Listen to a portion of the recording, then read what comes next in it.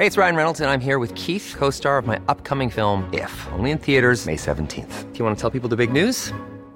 All right, I'll do it. Sign up now and you'll get unlimited for $15 a month and 6 months of Paramount Plus Essential Plan on us. MintMobile.com/switch. Upfront payment of $45 equivalent to $15 per month. Unlimited over 40 gigabytes per month. Face lower speeds. Videos at 480p. Active Mint customers by 531.24 get 6 months of Paramount Plus Essential Plan. Auto renews after 6 months. Offer ends May 31st, 2024. Separate Paramount Plus registration required. Terms and conditions apply if rated PG.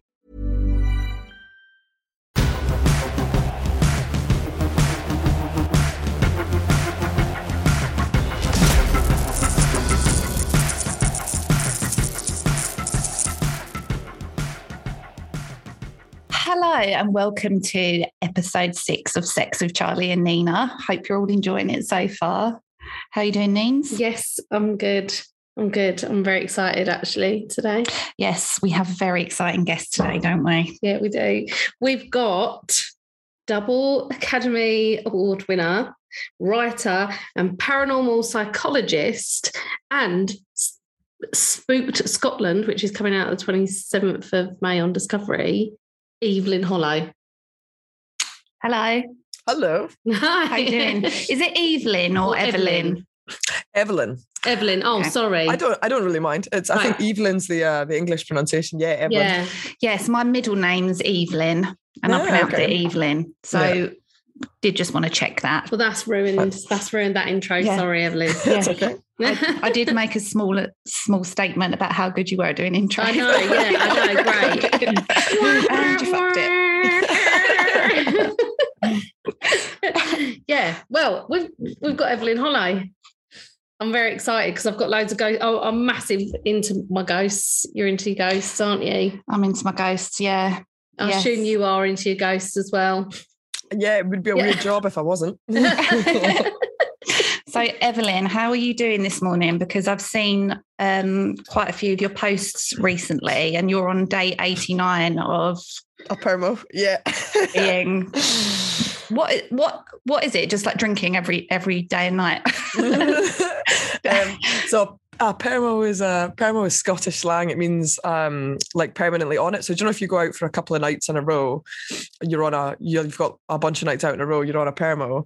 So it started as that because there was a couple of weeks where we just had loads of events and stuff on continuously, and then it just got really out of hand. And then I thought we'd do 50 and then 50 and retire. And then it just kept going. So this is day 89. Trying to set a world record for seshing, apparently. At what point does it become alcoholism and finish being just a sesh?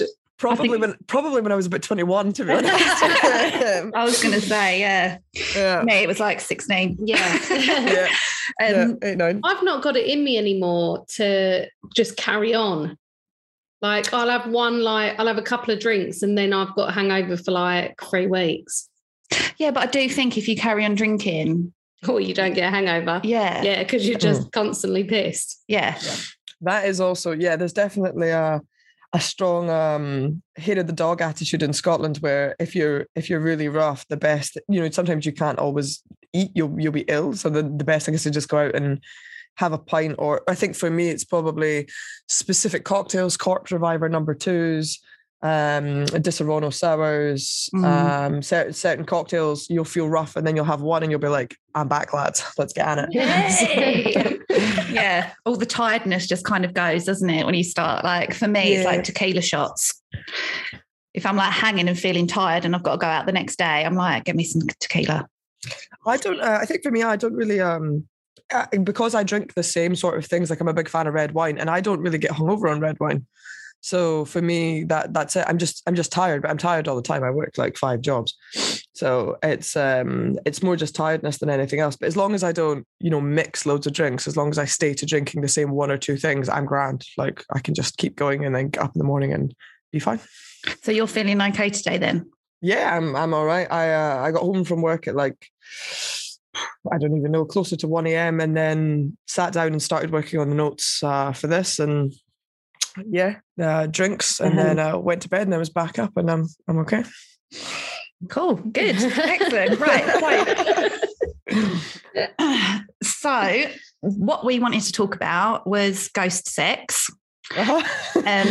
ghost relationships, and some of the research we've been doing, there's also been like speculation of becoming pregnant by ghosts. It's like a whole thing. Do you have a lot of experience in that kind of side of it? I don't. It is an unusual area of parapsychology. It's weird to say as a parapsychologist, I'm doing an interview for a sex podcast. But I mean, there is crossover because in, history of mythology, witchcraft, things like that, sex and magic and sex and the paranormal is a huge area. It's kind of intrinsically linked. You've also got mythological creatures that kind of come into that area, and then you've got spectrophilia, the kind of fetish of sex, or the sexual fetishization of ghosts and spirits. And although it is uncommon, you still see cases of it today. You still got stories of people marrying or trying to marry ghosts, and you would get cases of people, having to go to a psychologist because they're experiencing what they believe is like sexual related torment to do with spirits or ghosts. So although it is unusual, it's actually quite an interesting area, and some of the history of it dates back thousands of years as well. Well, it is all very sexy, isn't it? The minute you start like bringing in ghosts and witches and devil worshipping and all of that, is all very sexy. There's something to be said about it, isn't there? I think. Yeah, it seems like to me as well that because when I first thought of like ghost sex, I'm thinking this is like against someone's will. Yeah, that's what I thought. But it's all very consensual.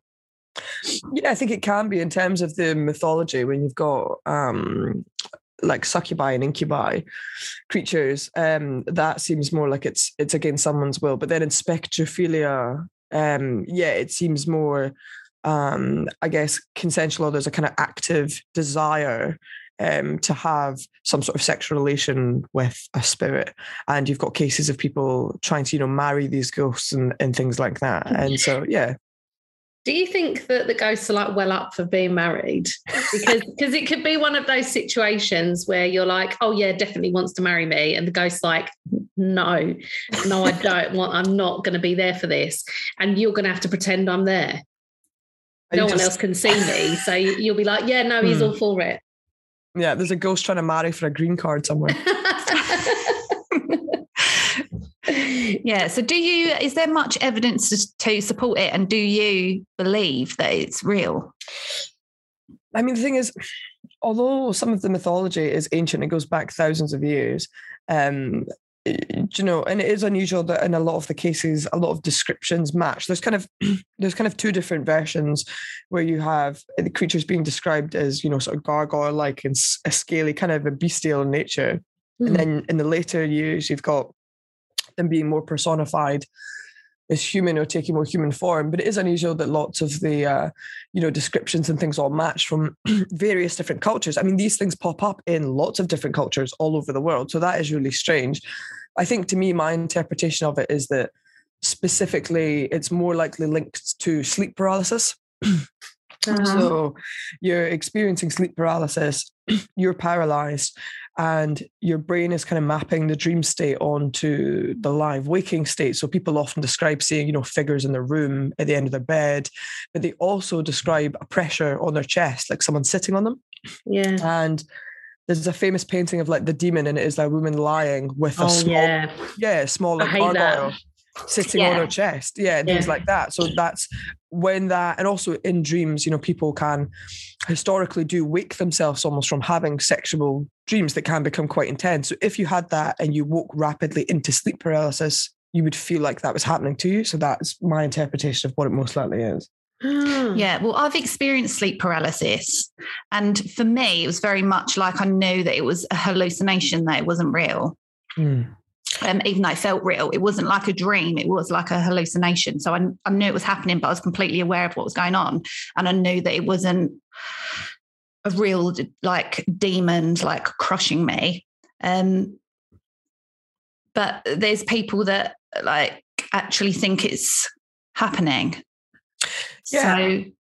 So do you think that there might be a little bit of like Well, one of the stories that I read, this woman was having like a full-on relationship with a ghost, but it never presented itself to her physically and she couldn't hear it. So, I mean, that sounds like an ideal Yeah. situation for me. I mean, marry the hell out of that. Can't see him, can't hear him, but still have sex with you. Do you think there's a bit of like people maybe with some mental health problems? Yeah, I mean, that's the thing, is that in the paranormal, it's difficult because when we're using psychometrics to assess people for mental health conditions, there will be categories of things like paranormal belief, superstitious belief, conspiracy theories. So, for instance, when you're assessing for something like schizophrenia, there'll often be this kind of magical reality belief. But for me, as a younger psychologist, it was hard because some of the questions would be things like, you know, how much do you believe in, you know, just general spirituality, kind of like New Age beliefs? And I'm a pagan. So it's weird for me to look at the assessment for schizophrenia and be like, they're basically just asking if they sort of believe in some of the things that I generally believe in and have done, my religious beliefs. But nobody's asking them, you know, do you believe there's a God? And you say Christian God. And they say yes. And they're going, oh, well, you're schizophrenic. Because if you believe in something so sort of as widespread or is accepted as something like, say, Christianity, that's acceptable. But if somebody believed in the same thing, but say it was like, you know, more kind of folklore traditions like the Green Man, or even really fringe stuff like kind of fairies and werewolves and things like that, everyone's going, oh yeah, that person's definitely mentally ill. And it's really weird to kind of entangle, like, because believing, like being Christian is a paranormal belief. You know, you believe in an unseen creator and God and unseen forces. That is a paranormal belief, but it's really weird that we treat one as being socially acceptable and the other is you being mentally ill. Yeah. So there is a kind of hard line there of, you know, if you believe in ghosts, are you mentally ill? And it's really weird because then that stops us as scientists from being able to make assessments, because people don't want to talk about this stuff. They don't want to talk about what they've seen and experienced because they think they're going to get written off as being unhinged, essentially. It's hard. God. Yeah. Yeah. It's a completely valid point. Yeah. Completely valid point. There is no difference between believing in God intervening and something else intervening. No, absolutely not. No. That's mad, isn't it? Because that never even occurred to me at all, that they were going around asking people whether they believe in the paranormal. And if they're like, yes, they're going, well, this bitch is tripping. Yeah, you can't be trusted. Yeah, that's mad, isn't it? Yeah. That is mad. That's mad. That is literally mad. I've asked this question quite a few times to other people, and I'm not getting the answers. So I'm hoping that you're going to have an answer for me, Evelyn. Mm-hmm. Why are all the ghosts old? Like, why aren't there any ghosts from like the 90s wearing like a bucket hat and a Nirvana t-shirt? Yeah. What's the deal there? So I think one of my understandings is that I believe that, or I have a working belief that ghosts may be caused by the fact that consciousness is molecular or particle in nature. It's individual particles. And then once you die, it all breaks down into individual particles and kind of decays out. Now, when something decays out, obviously in the universe, it spreads out and out and out and out further. Everything in the universe is sort of recycled. Energy cannot decay. And when it's spread further out and out in the universe, there's a point where everything would no longer be governed by the way that we perceive time. You know, we perceive time as being linear. You move through A to B to C. It can only go forward. It can't go back. But that's simply not true. Time is a flat circle. It's all happening at once. And so you kind of get these, collections and loops and revenants and echoes and replays. And time is governed differently. So for us, we're experiencing the past. We're seeing someone from the past, but it's not. That's not how that works. And in the same way that the simplest comparison is that, you know, if we're here and we see a star, the chances are the star isn't there anymore because it takes so long for light to travel. So it's the same way that for us, that's the past, but for them, it's now, or we're seeing something is happening now, but it's not. It's from older before, because there's this kind of disconnection of what is now for us and what is now for them. So I do believe that, and I know that people kind of describe seeing older ghosts more often, things like scullery maids or like old fishermen or things like that from the Victorian era and things like that. But you do get more modern things. But the other kind of working theory is that maybe these things take longer to gather and project.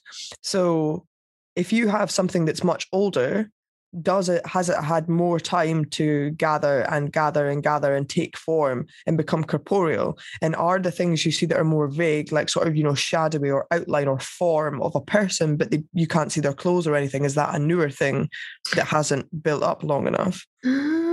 Oh, so in like the future, people won't be seeing like salty Victorian men just like pottering around castles. It will be like some guy from 2001.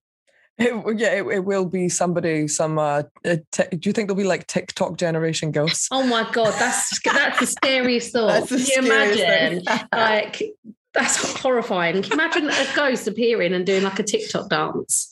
A ghost just sauntered through my kitchen, hit a dab and fucked off. Yeah, that's got to be the absolute worst, isn't it? Can you imagine? That's terrifying. Oh God, let's hope it never comes to that. I always think about that in the future, because you just think like these people that are doing stuff like that and like putting all these like weird like dog filters and whatnot, like their grandkids or their great grandkids are going to be like, oh look, this is my nan.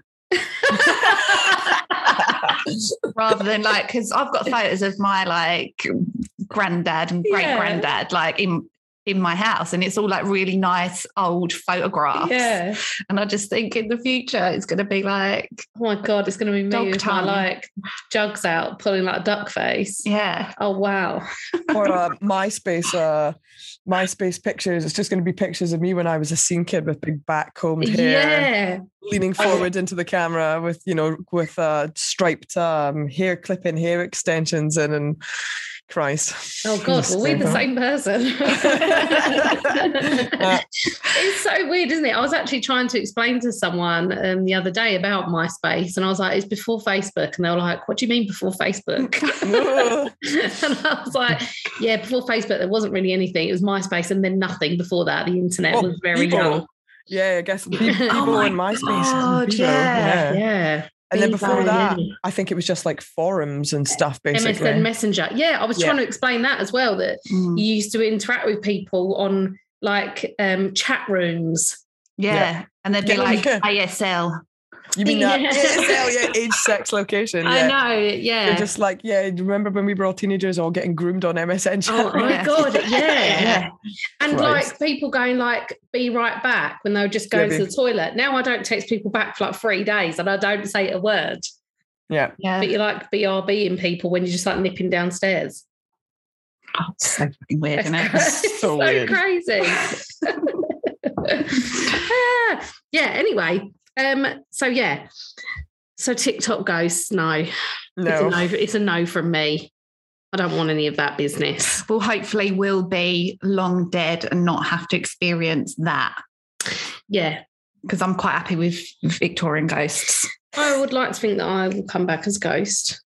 Yeah, I think you will. Do you reckon? Mm-hmm. Do you think I'll haunt you? I'll be haunting with you. Will you be dead? Oh, okay, you'll be dead too. Oh, okay. Do you think I'm living on this earth without you? No.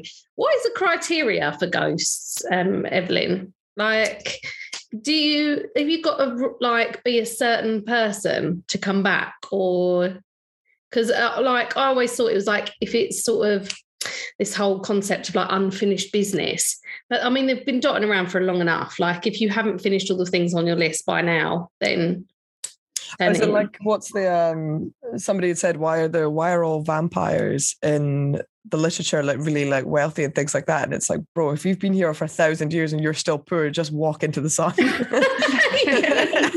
Oh God, can you imagine coming back as a poor vampire? A poor vampire, yeah. No way. If you're not like living your absolute best life as a vampire. Yeah. Well, that's the point, I think.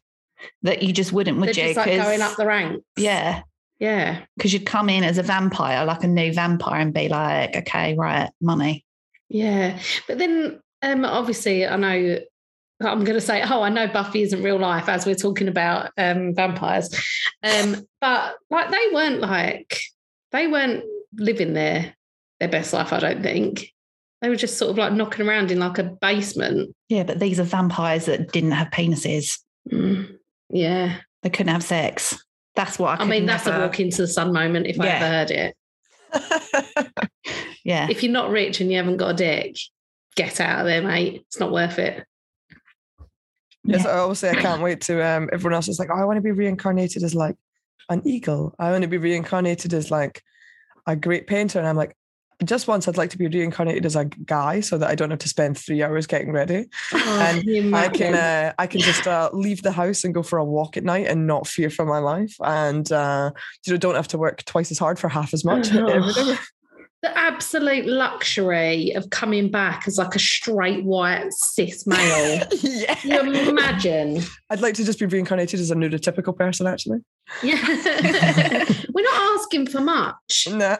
The bare minimum. Yeah, I want to know what that's like to experience that level of privilege. Yeah. I think that would be nice. I mean, we do walk around like we're straight white men, don't we? We've started this whole straight white man movement and we're really going places. Now we treat people with the disdain that a straight white man treats everyone else. Yeah. It's mad how it works. It is mad how it works. It's just I love it when we do it, it's either being aggressive or difficult or you're being a bitch. And then like when they do it, they're like, they're really like proper like Don Draper, really in control, really like powerful, really assertive. They really know what they want. And then when I do it, they're like, oh yeah, she's an absolute dragon. Or yeah. Oh yeah. They're all what a cool guy. But the minute a woman does it, they're like, she is off her fucking head. She's unruly. Yeah. Well, when you stand up for yourself as a woman, you're just like hysterical, aren't you? But when a man stands up for himself, he's like full of integrity. Yeah. And you just think, go fuck yourself. All of you. Fuck off. Fuck off, yeah. Do you think women ghosts are going around having sex with men? Well, that's the thing. So in the mythology, you've got two kind of creatures. So you've got succubus and incubus. And incubus is from the Latin, which means to lie upon. And succubus comes from the Latin meaning to lie beneath. And they're binaries of the same creature. So an incubus is the male form and a succubus is the female form. But these actual titles didn't apply until much later into medieval times. But the actual mythos dates as far back as 2400 BC. Oh. And one of the earliest mentions actually comes from Mesopotamia, which was on the Sumerian king list, in which the hero Gilgamesh, his father is listed as Lilu. And it was said that Lilu is something that disturbs and seduces women in their sleep. And there's a counterpart called Lilitu, which is a female demon who appears to men kind of in their erotic dreams. But originally these were actually storm demons. And then because of a mistake in the etymology, they've become known as kind of night demons.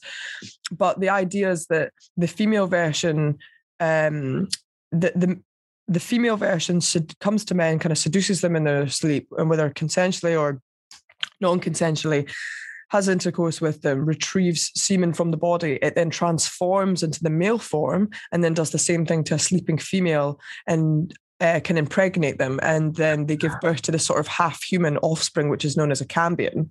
And this, this is even in like the legend of Merlin and things like that. It pops up all over different culture. And King James, in his account, Demonology, he believed that it was basically the devil trying to, create new demons. But in order to do this, the devil would have to collect sperm from a corpse and transport it to a female, but it wouldn't always work because, sperm would cool and it wouldn't take effect. So you had these creatures that they were like non-binary demons or gender fluid demons, I guess, that could transform from male to female in order to carry on creating more demons. And it's really bizarre because these things pop up in loads and loads of different culture, not just in Christianity. That was later. You've got in German folklore, you've got the Alp of Teutonic. In Zanzibar, you've got Popobawa. In the Chiloa province of Chile, you've got the Trauco. Even in Hungary, it's like every single culture over the world going back thousands of years have got this mythology of some sort of creature, usually gargoyle sort of like creature, appearing to a man while sleeping, you know, as a female form, seducing them, having sex with them in order to take something from them. And then for women, it's the same, and they're attempting to pregnate them. And even in, you know, in nunneries, if a nun was found pregnant, there was this belief that they'd been attacked by a demon, and they would they'd be burnt to death for it and stuff. You know, it's absolutely crazy. I mean, it sounds like the patriarchy again are trying to. I didn't fuck her. What happened was she's a witch. She's a witch. Yeah. A demon came in whilst I was innocently sleeping. It stole my sperm and transported it and got her pregnant. I had nothing to do with it. I was asleep the entire time. I find that throughout history, it's kind of like, do you know, in Scooby-Doo when they take the mask off and it was like the fisherman all along. I keep finding every single time that we've got a problem with something or something bizarre happens, we take the mask off and it was like, it was men all along. Yeah. And they would have gotten away with it if it wasn't for you pesky meddling kids. Yeah. Oh no. But you see on the flip side as well, don't you? It's quite common in mythology for like gods to have sex with human women and have demigods. So that's like more acceptable, isn't it? Than like the devil coming in and having sex with a human and getting them pregnant. No one really talks about that, do they? There's no like demi-devils. No. Oh, yeah. Well, yeah, I suppose you should just be grateful. Shouldn't we? You should just be grateful. I've chosen you to have a demigod and not a half demon, half human. But then gods were pretty, if you go into like Greek and Roman history of their gods, they're pretty devilish. Yeah, but at least they've got the decency to be hot. I guess in Christianity, you've kind of got it on both sides, because in the Bible, you know, Mary gets pregnant by Immaculate Conception and then gives birth to Jesus. And then the counterpoint is that in one of the supposed, you know, kind of books of hell, the devil is able to do the same thing. Although, so Lucifer and the devil and Beelzebub and things like that are actually all separate things. They're not all one person. But for the reigner of hell, if you like, for Lucifer to be able to do the same thing, to be able to give forth a son on earth the same way that God does with Jesus, he also would have to, you know, Immaculate Conception, basically somehow impregnate a female, and then she would have to carry it to term and then give birth to Mammon, the son of the devil. So you've kind of got it on both sides, that they're both doing it. But I do find it unusual in the mythology that if gods are so immensely powerful that they can create all life on earth, they can just sort of spring things into being, mold things from clay, but when they need to give forth a child or whatever, they suddenly have to pick some poor random woman and, you know, impregnate her or just zap a child into it, and then she has to carry it to term and give it. And I'm like, you're able to create, you know, thunder, chaos, and demons from absolute nothing, like magic, essentially. But when you need, you know, a child, a woman has to do it. So you're telling me that women are still more powerful than you? Because that's what I'm hearing when I think of that. Because you're going to get us cancelled, Evelyn. Because there's still more. We're still required in order to be the creator of life, you know, in order to carry it forward. So even God and the devil requires a woman in order to carry themselves on. So therefore, women are still more powerful than devil and God put together, because that's what I'm hearing. That's what I'm hearing. There's lots of plot holes, isn't there, I think, in like Catholicism. But it is just men, isn't it? It is just... Yeah, when it suits them. I mean, you can spring up two human beings, Adam and Eve, no problem. But when you come in to create a child, you can't just like click your fingers and dot a little kid there and be like, yeah, you. Yeah. And if you do get pregnant, then you're a witch. Yeah. But our whole religion is based on Immaculate Conception. Yeah. So, yeah, I mean... You can't have it both ways, can you? You can't have your cake and eat it. They can, and they do. Yeah. And they will continue to, actually. So... And we're hysterical. Well, and we're the hysterical ones. Yes. Okay. Right. So, have you got anything else to add? I've got so many questions, but we will, for the sake of the podcast, we'll press on. And then I will incessantly message Evelyn from here on in, asking her all my guys' questions. Yeah, she's going to block us the moment. The moment we end this call. Yeah. Okay, so we're going to move on to the confession segment of the podcast, which is about you and your love life, sex life, because we all want to feel normal, don't we? We all have these hilarious, weird things happen, and we need to normalize that. Sex isn't always sexy. No. Okay, so question 1 is, what is the worst sex you've ever had? So what I found throughout the years is that my job would be so much easier as a psychologist in general if people just talked to each other. And I find that especially I think as women, where you're kind of ingrained not to talk about sex, especially, I think for everybody, but especially women, you're not supposed to talk about it. A lot of the problems that women face sexually are that they just don't ask for what they want and they just don't talk to each other. And so when things don't go as they're supposed to, you're like, oh, there's something wrong with me. And it takes until we all talk to each other to work out that actually everyone's having the same, horrific experiences sometimes, and it's fairly normal. So I think for me, without hurting anybody's feelings. You haven't got to name any names. And if it rings true with them, well, that's a them problem, isn't it? That's a me problem, yeah. Everyone's like, can't believe you said that on the podcast. And I just think, how do you know it was about you if you weren't acting like an absolute fool? I think for me, it's probably just where I have gotten together with somebody who I'm just actually not compatible with, and you kind of force yourself to like them. I spent a lot of my years, even up until because sexuality is fluid, and so you're constantly just learning about yourself. But I spent most of my life growing up thinking that I was physically damaged because I just could not get into sex at all. I don't really experience sexual attraction. I could kind of happily leave or take it. I wasn't that into it at all. And so I went through most of my adult life believing I was asexual. And so that made relationships really quite difficult. And, sex wasn't something somebody did with me. It was something that was done to me, kind of honest, or on me.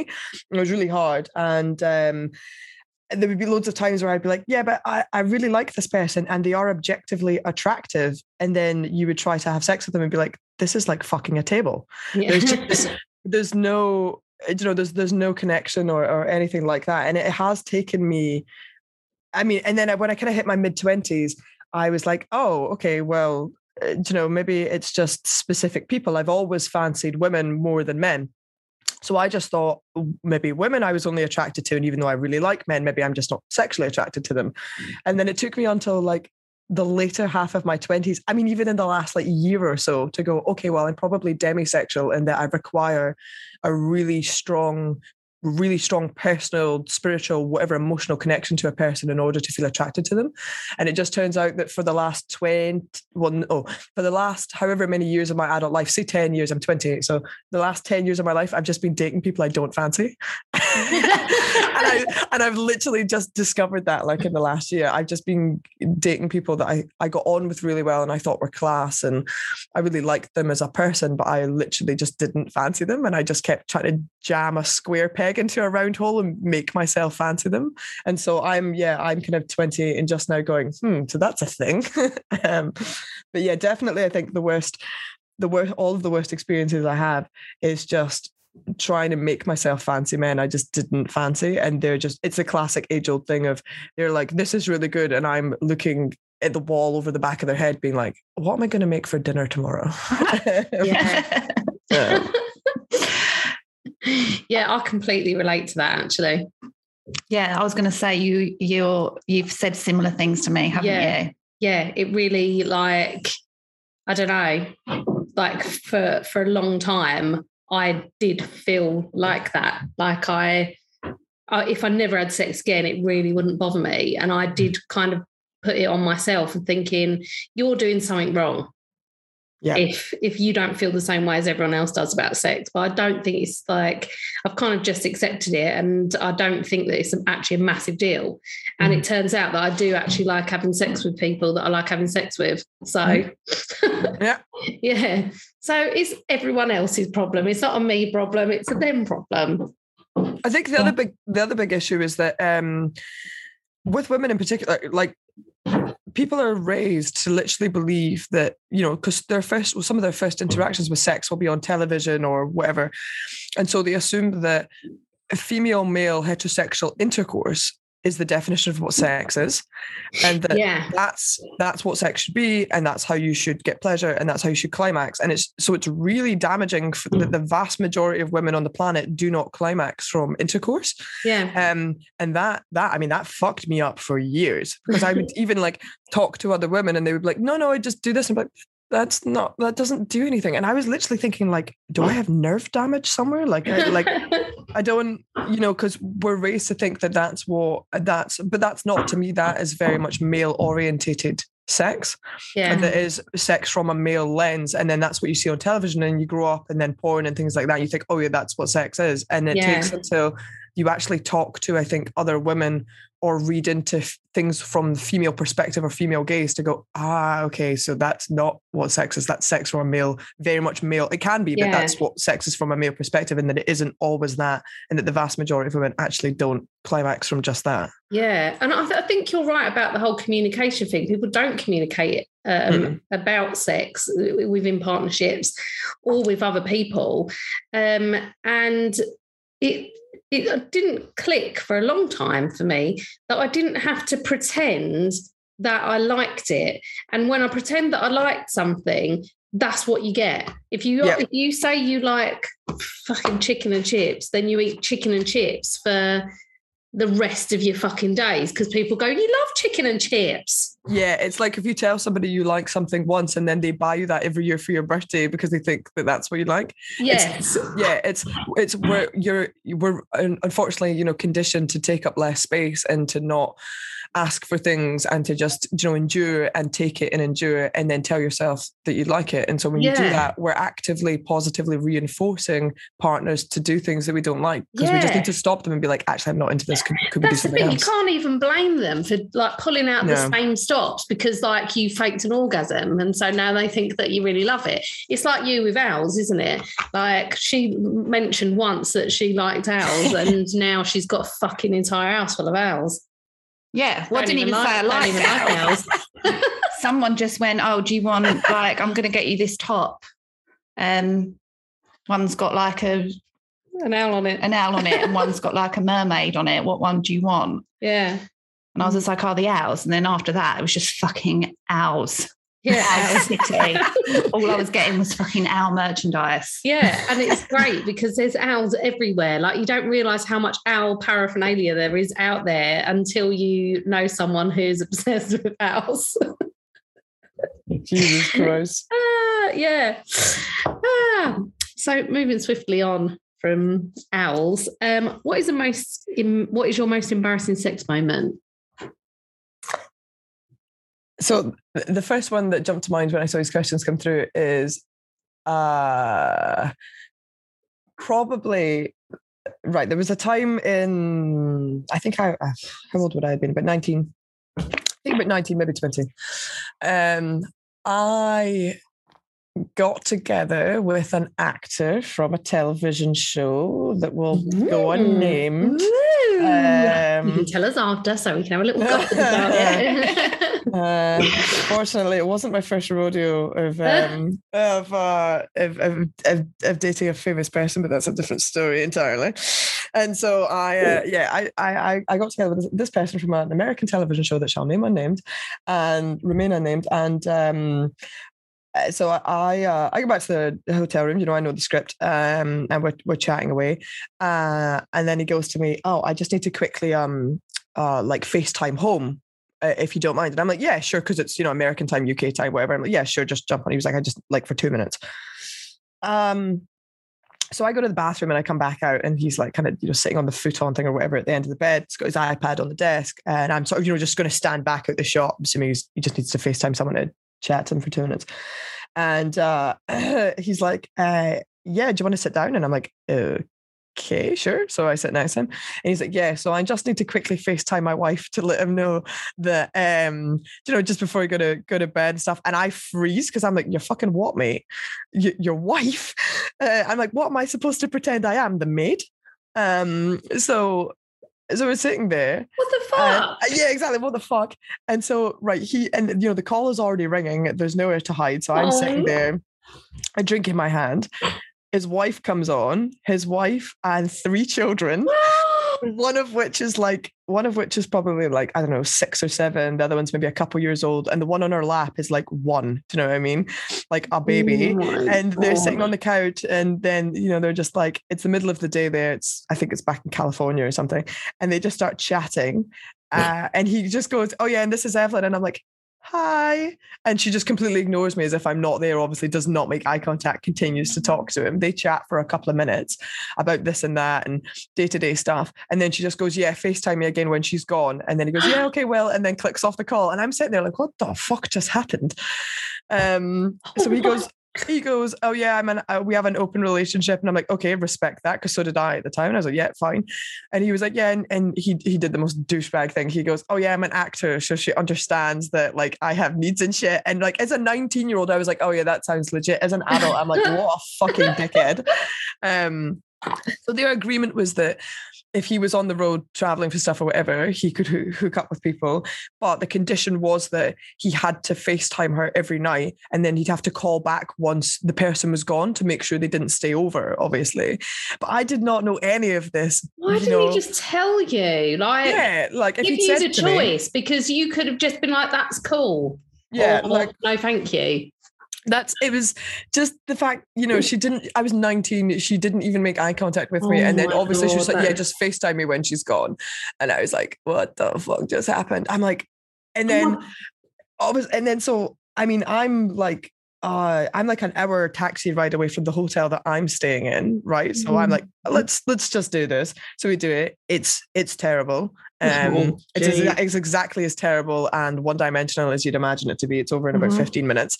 And then I make some joke about, because he'd paid for my cab to get there because it was going to be really expensive. So he was like, listen, I'll pay for your cab, like if you want to come over.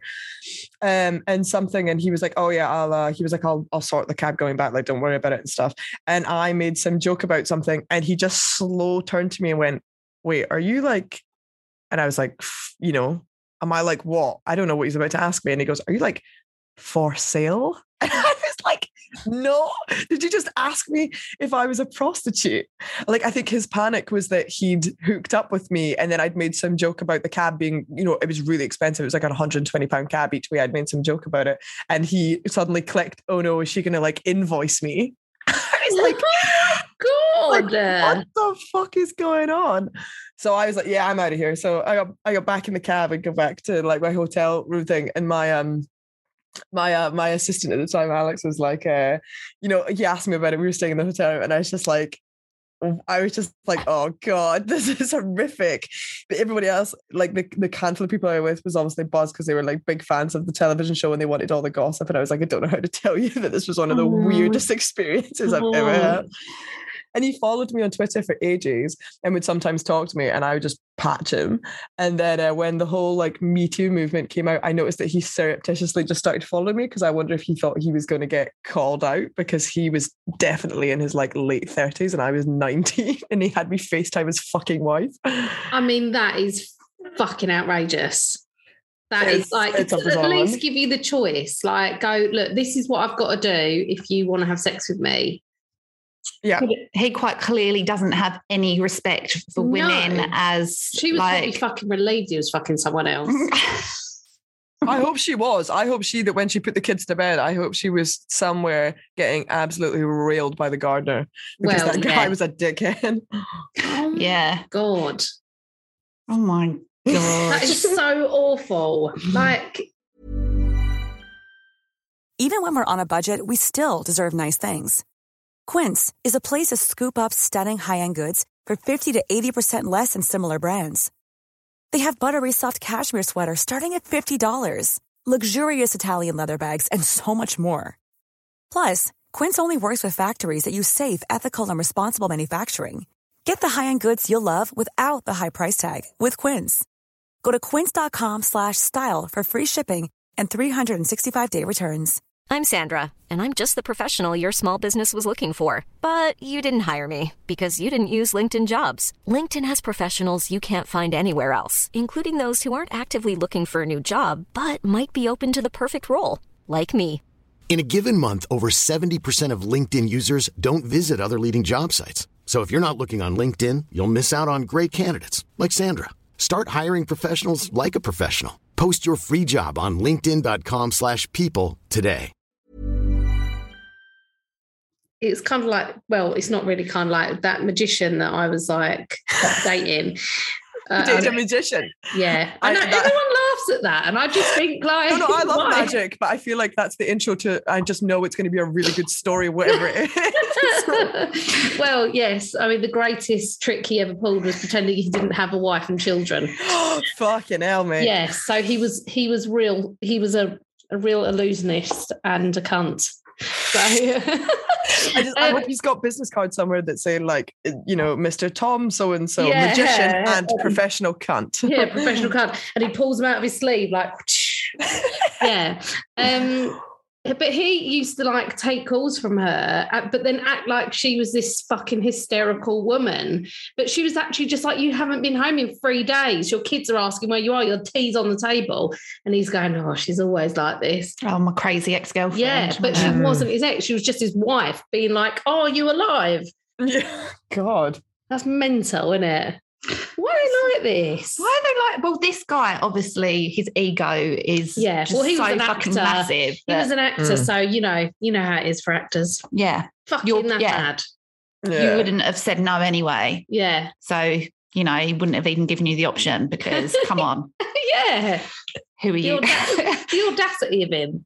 Fucking men. The theme of this podcast is just fucking men, right? I know, yeah. It's supposed to be carefree, sexy and fun. And actually all the time we're just like, fucking, even the ghosts are guilty of it. Even the dead ones. Even the dead ones. At least they have the decency to be dead. Yeah, if they had the courtesy to just be fucking dead. Yeah. But you didn't have to look at them or speak to them. Yeah. Yeah. Fucking hell. Relentless, aren't they? Yeah. Oh my God, I can't get over that guy. Right. What is the sexiest song?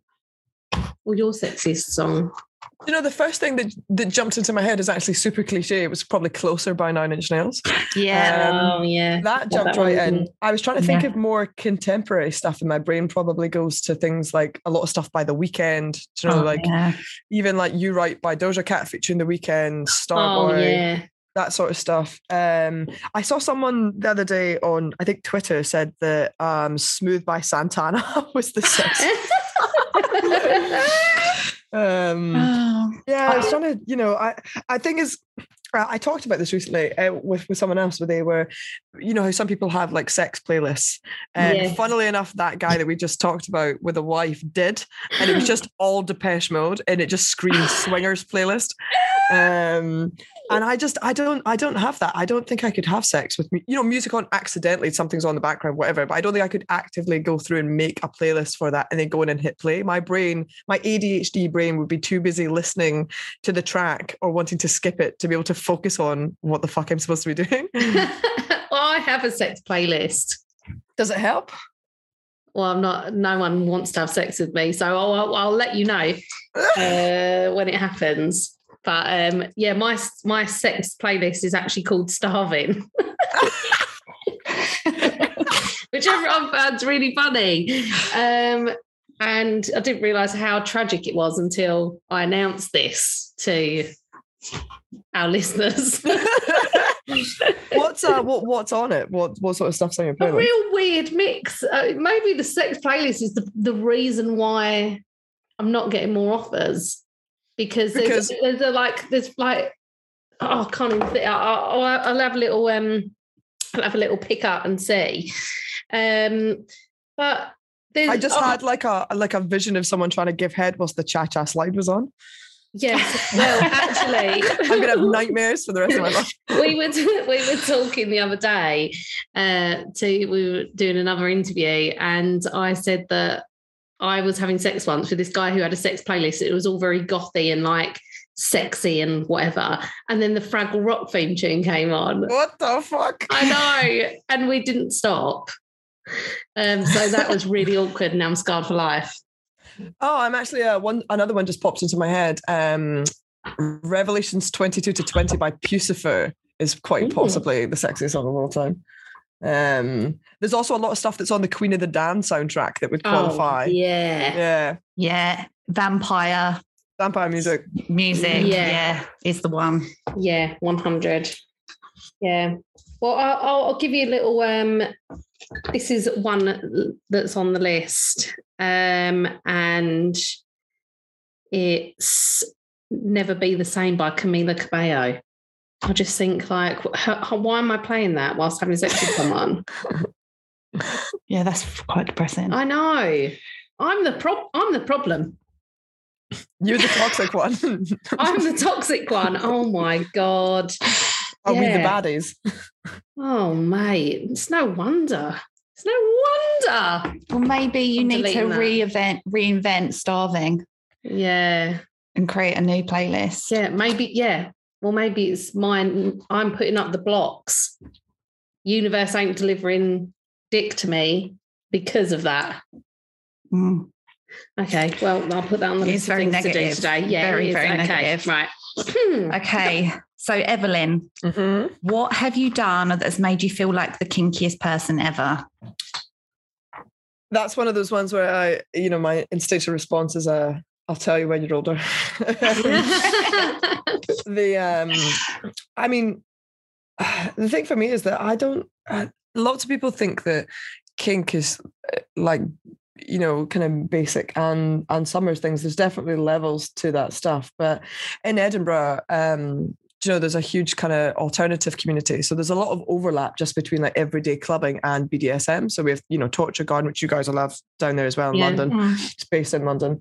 And that was all things I'd been going to for years, not to participate in anything particularly sexual, but just to, even for like the theatre and the music and costuming and things like that. And I think also as a psychologist and someone who spent most of their life believing that, sex was not for them, I just found it really interesting to go and be part of a community where I get to kind of talk to other people really openly about different things on the sexual spectrum, because everyone's quite aggressively open, and to get to sort of look at and view different things and aspects of people's interest in sexuality, and then try to find where I fit into that. So I spent a lot of time in BDSM communities, whether it was just, observing or talking to people, just kind of, studying it and wanting to know more.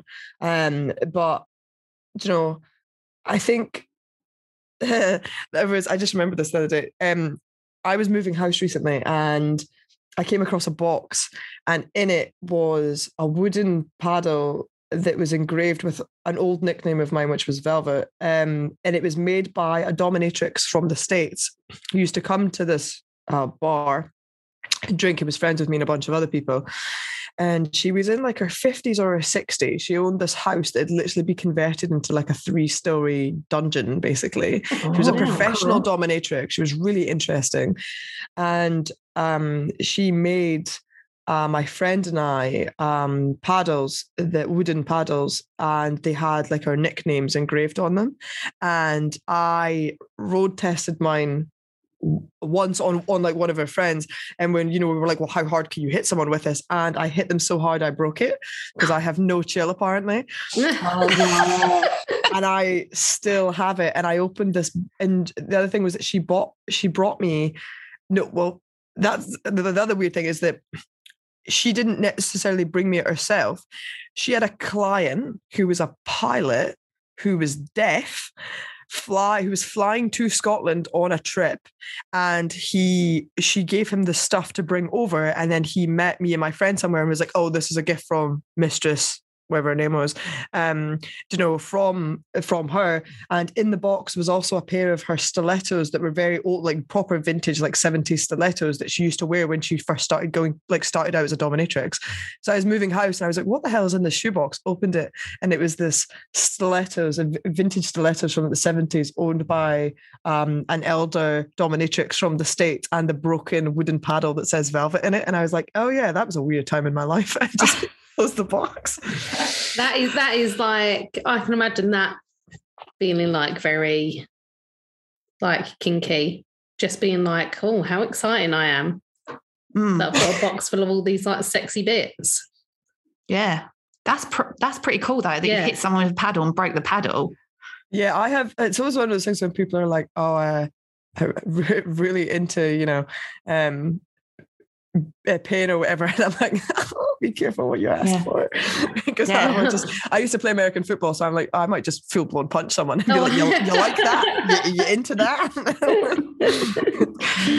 Oh my god, yeah, it's like, where do you draw the line? Like, everyone's like, oh yeah, I love a bit of like spanking. They don't mean beat the absolute living shit out of them. Yeah, I'm like, that's GBH, Evelyn.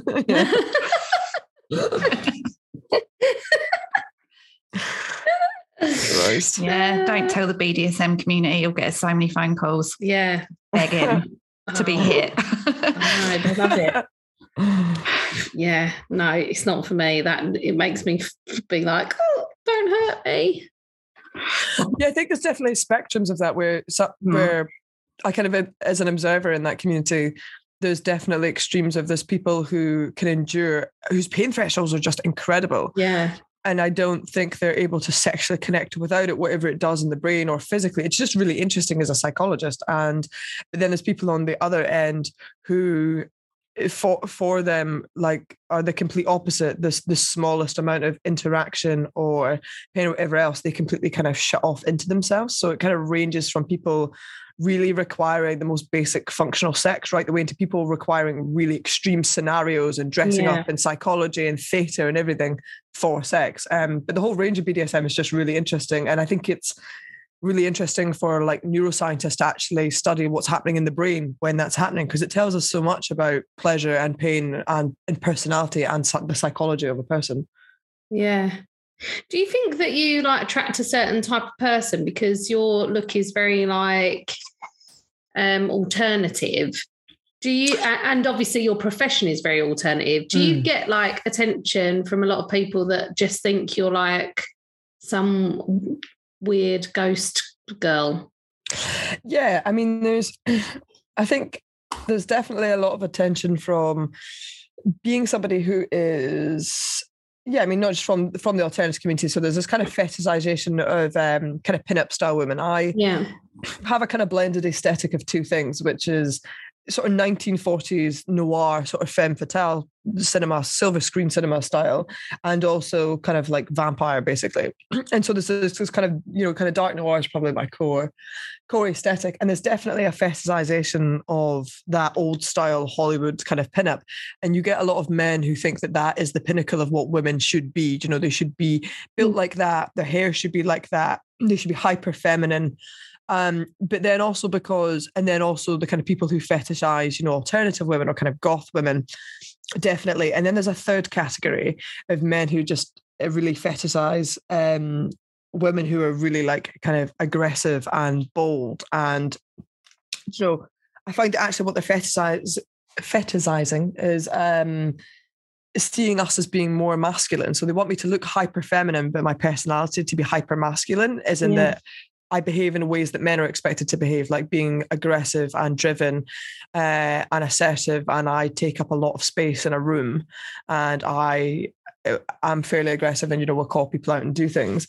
And so they fetishize that, because they want to be dominated, but they also want me to be aggressively feminine at the same time. And you do get, I mean, my message requests on inbox on Instagram is a fucking shambles. Yeah, imagine.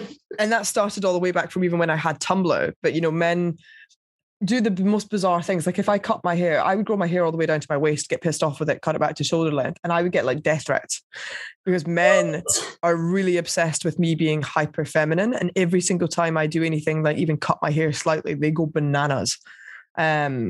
And you also find there's the opposite, where men will seek to invalidate you because of the way that you look. So as a scientist, when I was touring, like on Battersea Poltergeist Live, people like journalists would be writing reviews and they would just be talking about how salacious basically I looked.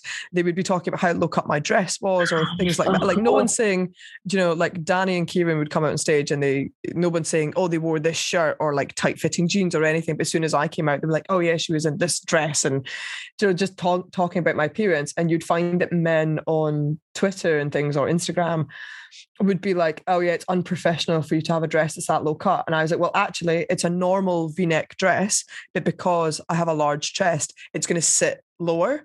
It's a dress that if that was on a more athletic, slim or A-cut body type, you wouldn't have an issue with it. I can't control the way I'm built.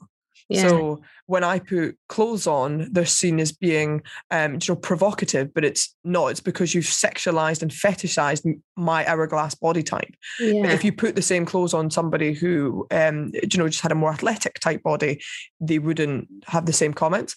But they're really aggressive with being like, your dress is too low cut. And I'm like, I'm sorry, that doesn't take away. I'm sorry. I must have a turtleneck on to have a master's degree. Yeah, you can't be smart bizarre. And pretty. You're not allowed to do that. And you're not allowed. Yeah, the notion that they're saying it's unprofessional that you would have boobs. Yeah, that's literally it. I know, and not unprofessional of them commenting about it.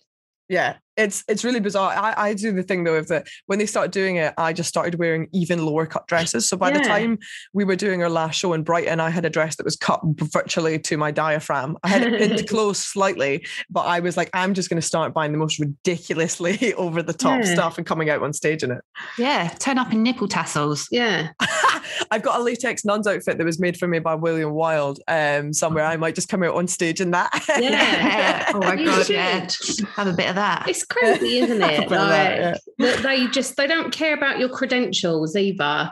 That like you've done exactly the same work as people who aren't deemed attractive, but you don't get to say that you're smart or have, worked really hard because you just happen to be hot as well. I think there's this thing of they expect.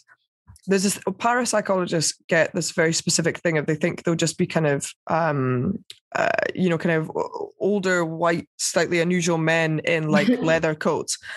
And so when I come out, they're like, oh, there was lots of people who'd only heard me. They'd never seen me before. And so they came to these shows and then they came out and they were like, you don't look like what I thought you were going to look like. And I was like, what did you think I was going to look like? Velma from Scooby-Doo? Like, I was like, I wasn't expecting you to have like an evening dress on and heels and like 40s hair or whatever. And I'm like, that's what I look like, buddy. Like, I don't. Well, if you did come out as Velma from Scooby-Doo, there's actually like a little bit of a niche for that as well. So I don't think that would have helped you. God.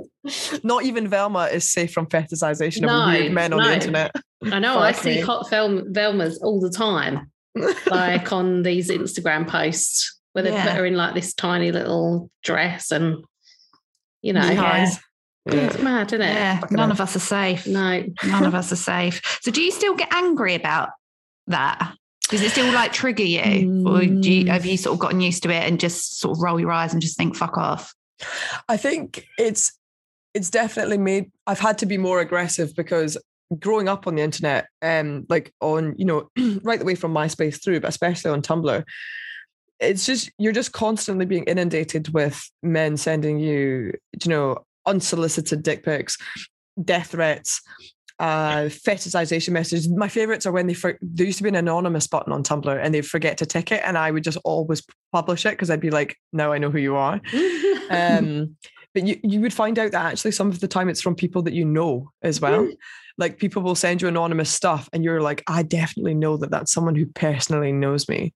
But I think it's kind of forced me from a really young age to be more aggressive because it would get to me initially because I would just feel like no matter what I did, if I didn't behave exactly like how they wanted me to behave, I would get ripped apart. And then after a while, I was like, they're going to fucking do that anyway. These are the same guys that will send you death threats, but they're definitely masturbating over your pictures. Do you know what I mean? So you're like, they're going to do whatever anyway. So you might as well just carry on with what you were doing and ignore it.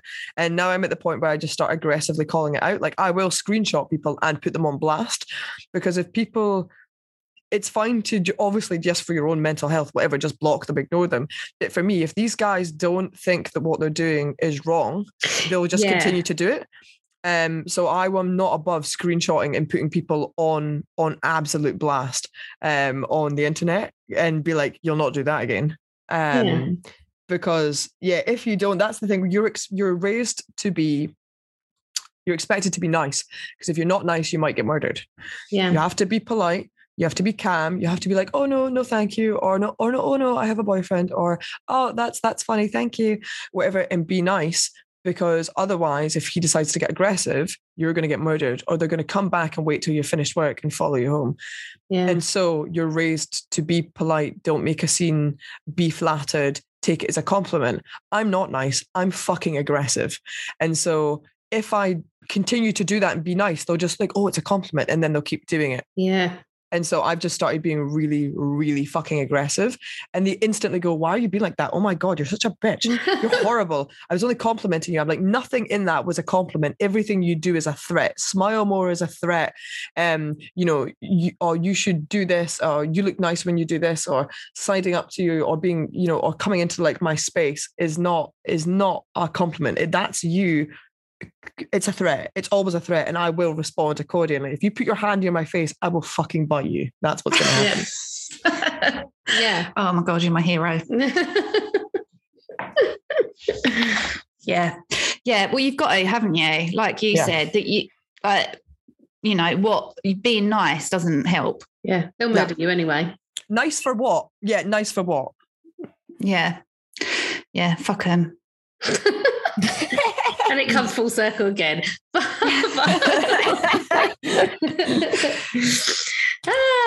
We've got one last question for you. Sure.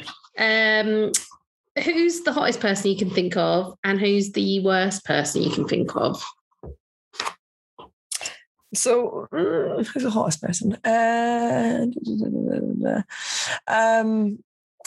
I think like my first male crush was probably David Duchovny as Fox Mulder in the X-Files. Oh my God. I was watching X-Files last night. Yeah. What a show. He's so salty, isn't he? Yeah, that sexual tension between him and Scully it's just unbearable. It's unbearable. I think and then I think, as the years gone by, like Mads Mikkelsen is really aggressively handsome man. Gosh, yeah, I watched the film the other night of Mads in it. Fucking love him as well. Yeah. I also have a bit of a crush on Tom Hiddleston as well. Just something about him I really like. I also because he's so knowledgeable as a theatrical actor, and I just find him really interesting in his voice and things like that. Yeah, that's a weird one for me, because I don't really, when I see pictures of him, I don't find him sexually attractive at all. But when I see him animated and talking and doing stuff, I think it's not when he's even in things; it's when he's being interviewed, and he's a bit saucy, isn't he, Tom Hiddleston? Yeah, he seems very, what's the word? He seems like, I quite like him because he seems like he's sort of being himself. Yeah. I don't like it, all these actors just putting on this little like show of like, oh, I'm so modest and oh, I'm this and that. And you just think, fuck off, you're lying. But he seems very natural, and like everything he does is kind of very like, I don't know, like not. It doesn't seem like a facade. It's just normal. And he's just, really he's just a bloke, isn't he? Just normal, being there, being cheeky, saying things that maybe you shouldn't be saying. Yeah, that's what I like about it. Giggling, laughing. Yeah. I think for women, my oldest female crush is probably just Angelina Jolie. She's just I like women that look like they would cut my throat in my sleep. Angelina Jolie, or like I was saying the other day, even I think my first female crush was the lead singer of Roxette, with the kind of short blonde like blitzed hair. Even like Charlize Theron. that sort of thing. Just women who have the personality of handguns, and I'm like into that. The more you're like scared and turned on. That's the category. Just the right amount of scared and turned on. Yeah. Yeah, I'm totally with you with that. Yeah. Like that strong, like female, almost masculine energy. Yeah. Yeah, I was trying to think as you were saying that, but no one springs to mind. But yeah, it is that like sort of authoritative. Like, absolute authority. Yeah. That can't be. I think the worst person, like the least, like what is the most unsexy person? Probably, I don't know, Tories. Just anyone anyone in Westminster. I don't know. That kind of, I don't know, Boris Johnson, Winston Churchill, Margaret Thatcher. Yeah, there's a running theme there. Yeah. I don't know. Probably just I think Yaz in general. Just guys who especially who think that they don't have to have a personality because they're wealthy, that sort of thing. People who have control and power and think that they're James Bond, and you're just like, no. And they're the kind of people who respond really badly to hearing the word no as well, because them having power or connections or money make them think that they can have any women that they want. And I'm just completely uninterested in any of that. Yes, it does come as a shock to them, doesn't it? When they're like, I don't understand this, I'm rich. And you're like, and? Like, why aren't you saying yes to me? Everyone else does. I think talent is the most attractive quality on earth, and talent in anything. You don't have to be a great painter or musician or sportsman.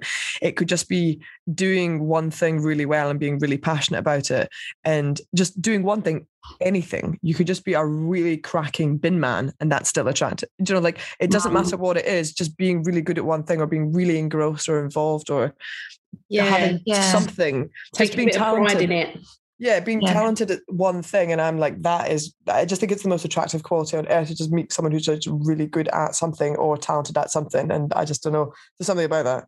Yeah, completely agree with you with that. Someone that's passionate about something is just like, to hear them talk about what they're passionate about, or to do what they're passionate about, and to watch them doing what they're passionate about is so sexy. Oh God, I love it when you're talking to someone and you're looking at them and they're really describing how much they love something, and you're just like, get your dick out. Yeah, I love it. There is a second part to that question, isn't there? Yeah, Charles. Do you want to deliver it?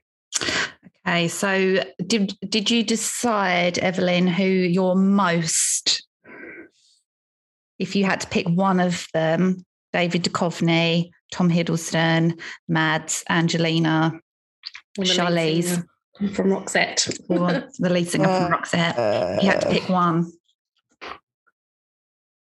If I had to pick one, I'd probably pick Julie. I'd probably pick Angelina Jolie. She's like my oldest crush. Okay, so you have to have sex with Boris Johnson or Angelina Jolie, but she's freshly dead. Boris Johnson is alive. Boris Johnson is alive. Angelina, sign me up for necrophilia right now. Yes. No question. The thought of going anywhere within 5 feet of Boris Johnson, unless armed with an axe, is really unappealing. Just the thought of even like having to like politely kiss that man literally makes every hair on my body, like the Kill Bill siren that are built into all women, that just starts going off in my head. Oh God, that actually gave me like goosies. Yeah, just the thought of like even him looking at you, like his eyes on you, is just repulsive. He's just one of the most repulsive people. Yeah, he's a monster. You might find this quite interesting, actually, Evelyn. When we ask people that question, literally all the women always say that they'd rather sleep with the dead person. We're completely in agreement to that. And all the men always say that they would never have sex with someone that was dead. They'd rather have sex with someone they hate. That's interesting. That's really interesting, isn't it? But if you could do some research into that. Well, I mean, off the top of my head, that's likely to be that women, obviously men experience this too, but women, more often so, and especially from, a very young age, are just conditioned to accept bad sex all the time and horrific sex and just endure things. So they know what's coming with that. They'd much rather be like, no, what the dead is the better option. Whereas for men, sex is not always, but it's generally geared more towards them. They're generally going to have a better time. They're generally going to have per capita less severe or negative instances. Not to say absolutely that they don't, but they're likely to have less. And I think as they're growing up, they're expected, that even the worst sex will probably be so the worst sex for a man will probably be having sex with someone that he's not attracted to. And the worst sex for a woman will be like full-blown sexual assault. It's the same thing that when they interviewed people on like Tinder, they were like, what's the worst thing that can happen when you turn up to meet someone? And the guy said, oh, she'll be fat.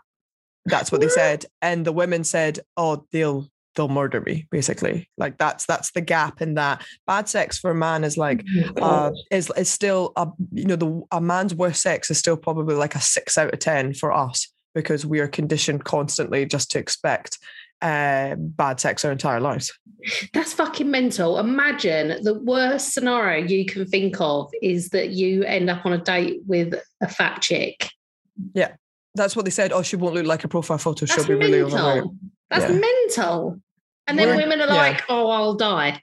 Yeah. And men are like going, yeah, but at least they weren't bigger than the average or bigger than I expected. And you just think that's fucking insanity, isn't it? It's absolute insanity. Yeah, absolute insanity. Yeah. And people think it's all equal between men and women. I know, men don't have to worry. I would love a little turn in the tides and men start being like, yes, well, she was skinny, but she also was a murderess. I want there to be a Netflix special called The Size 6 Murderess. Yeah. Yeah, make men a little bit scared of, Oh, yeah, I want to get one of those MAGA hats that say Make America Great Again, but just have it say Make Men Afraid Again. I want to make one of those. Well, we'll take 2, please. Right. Well, I could talk to you forever, Evelyn, honestly. But we'd better stop with the questioning. Yeah. How long have we been on? Can you tell? About an hour and a half. Yeah. Oh, is it an hour and a half? Oh yeah. God. Better stop. I better stop. Yeah. Well, it's been lovely. Thank you so much for joining us, and hope we haven't scarred you too much. No, you're fine. Just quickly before you go, you've got some things in the pipeline at the moment, haven't you? That you're working on. Oh, yes. So do you want to tell us a little bit about that? Yeah.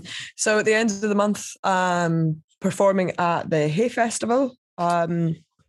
Hay Festival of Literature and Arts. So we're going to be doing an episode of Uncanny, basically with a crowd. We're going to be doing it live. There's also some new podcast shows coming out in the BBC over the summer, which I can't announce the titles of yet, but there's going to be new podcast stuff. I've got 4 podcast interviews this month. I think you're number 2 at the moment. So there's going to be lots of interviews and new episodes and things. And then the big thing is that on the 27th of May, as well as the Hay Festival, it's on the same day, the first episode of our new TV show comes out. So Spooked Scotland is coming out it's going to air on Channel Relay on television, and then it's going to be streamed on Discovery Channel Plus. And it's me, Gail Porter, Chris Fleming and Ryan O'Neill investigating some of Scotland's most beautiful and haunted locations. We filmed it over September last year to January this year. And the first episode comes out at the end of this month. I can't wait for that. I can't wait for that. I love a so ghosty goings on type program. Yeah, I saw a trailer for it and it looks really exciting. It was really good fun to film. We went to some of those just insane locations, just places where television crews have never been allowed before, and things like that. And it was intense. There was a lot of stuff going on, and there's a phenomenal crew and team and stuff to work with. It it was an absolute ride. So hopefully we get to do more of it. Do you ever get scared? Not really, because I grew up with so much like horror and, this is all kind of normal for me, ghost stories and beliefs. And I grew up with a lot of horror video games and things like that and horror books and stories and film and television. But yeah, I mean, people, on set and things, people would always say, oh, it's really bad if everyone gets frightened. That's how we know. And that's when we know we need to get out of here. Yeah, that's the get the fuck out button is me being like, guys. I think that's almost worse than hanging around with people that are just freaking out all the time. If someone who isn't scared of anything is like, no, we need to get out of here, I'd just die. I think it's only really happened to me like kind of once on set where I wasn't super scared, but yeah, even I was like, right, I got the kind of electric shock of what the hell is going on. God. But I habitually as a person, I'm not really a super jumpy or scared person. I'm the idiot that goes down to the basement in like a horror film. Everyone else is like, we're leaving. I was like, no, I need to know. Yeah, get out. You're screaming at the screen, going, fucking get out of there. Don't check. Don't go down there. You know it's down there. And I'm the first person to be like, I'm going to go downstairs and chat to the ghost. Oh my God. But do you think that's almost like an insurance policy? Like you go down there and you're like, look, listen, mate, don't fuck around. Yeah. I'm here to just live a normal, quiet life. And then the ghost's like, oh, okay, well, this is no point. You just, go downstairs and be like, listen, lad, I'm on the back shift. Yeah. I'm up tomorrow. You can't be down here rattling chains and shit. Like it's 4 o'clock in the morning, all right? I'm going to end up calling the police. They're going to come to the door. You're going to get lifted. So just simmer down. And they're ringing their mates going, don't bother, mate. It's fucking worthless here. She's not having any of it. She's having none of it. Yeah. We went to this Scottish bird's house and she came downstairs with a Ouija board and told me to fuck off. Yeah. Well, you see these programs and people are like, day one, this happened. And I'm like, what do you mean day one? There'd only be one day. There wouldn't be any more days. I would leave the house. And they're not packing up their kids and getting the fuck out of there. Like, I don't understand. I can't get my head around it, especially when it's so disruptive and like full-blown poltergeist activity and stuff. Like you're going down to your kitchen every morning and fucking all your knives are in the ceiling and you're like, come on now, you silly goose. I'd be like, I'm going to be late for work again. Yeah. I just don't know how people like carry on like it because I just couldn't. And you just think, move out, mate, live in a tent in front garden. Don't fucking go back in there. Don't want you there. I would just be annoyed more than anything else. I don't even think it's the fear level. It's the disruption to your everyday life, like not being able to do things like go and take a piss without having, I don't know, like everything in the bathroom turned upside down. I would just get hacked off. I would be like, I am way too tired for this. I live with a toddler, so that's what my life's like anyway. Jesus. Oh, God. Right. So, we'll let you go now. We'll let you go. Yeah, sorry, we've taken up enough of your time. No, it's all right. Thank you so much for talking to us. Yeah. Thank you for having me. Pleasure to have you. And people can follow you on Instagram and Twitter. They can, yep. Yeah? Yeah. Cool. So go and follow Evelyn Hollow. Yeah. We'll put all your links and bits and bobs up. Thanks so much. Thank you for having me. It's definitely been one of the more interesting and weirder interviews I've ever done. I've had a great time. I don't know whether that's a good thing. You're not scared of anything and you're saying we're the weirdest ones. We found you guys weakness. are the weird ones. I'm taking it as a compliment. Thank you. Thank you so much for having me. Enjoy your day. Thank you. Speak to you soon. Bye. Speak to you soon. Bye, girls. Bye. Bye. Even when we're on a budget, we still deserve nice things. Quince is a place to scoop up stunning high-end goods for 50 to 80% less than similar brands. They have buttery soft cashmere sweaters starting at $50, luxurious Italian leather bags, and so much more. Plus, Quince only works with factories that use safe, ethical, and responsible manufacturing. Get the high-end goods you'll love without the high price tag with Quince. Go to quince.com/style for free shipping and 365-day returns.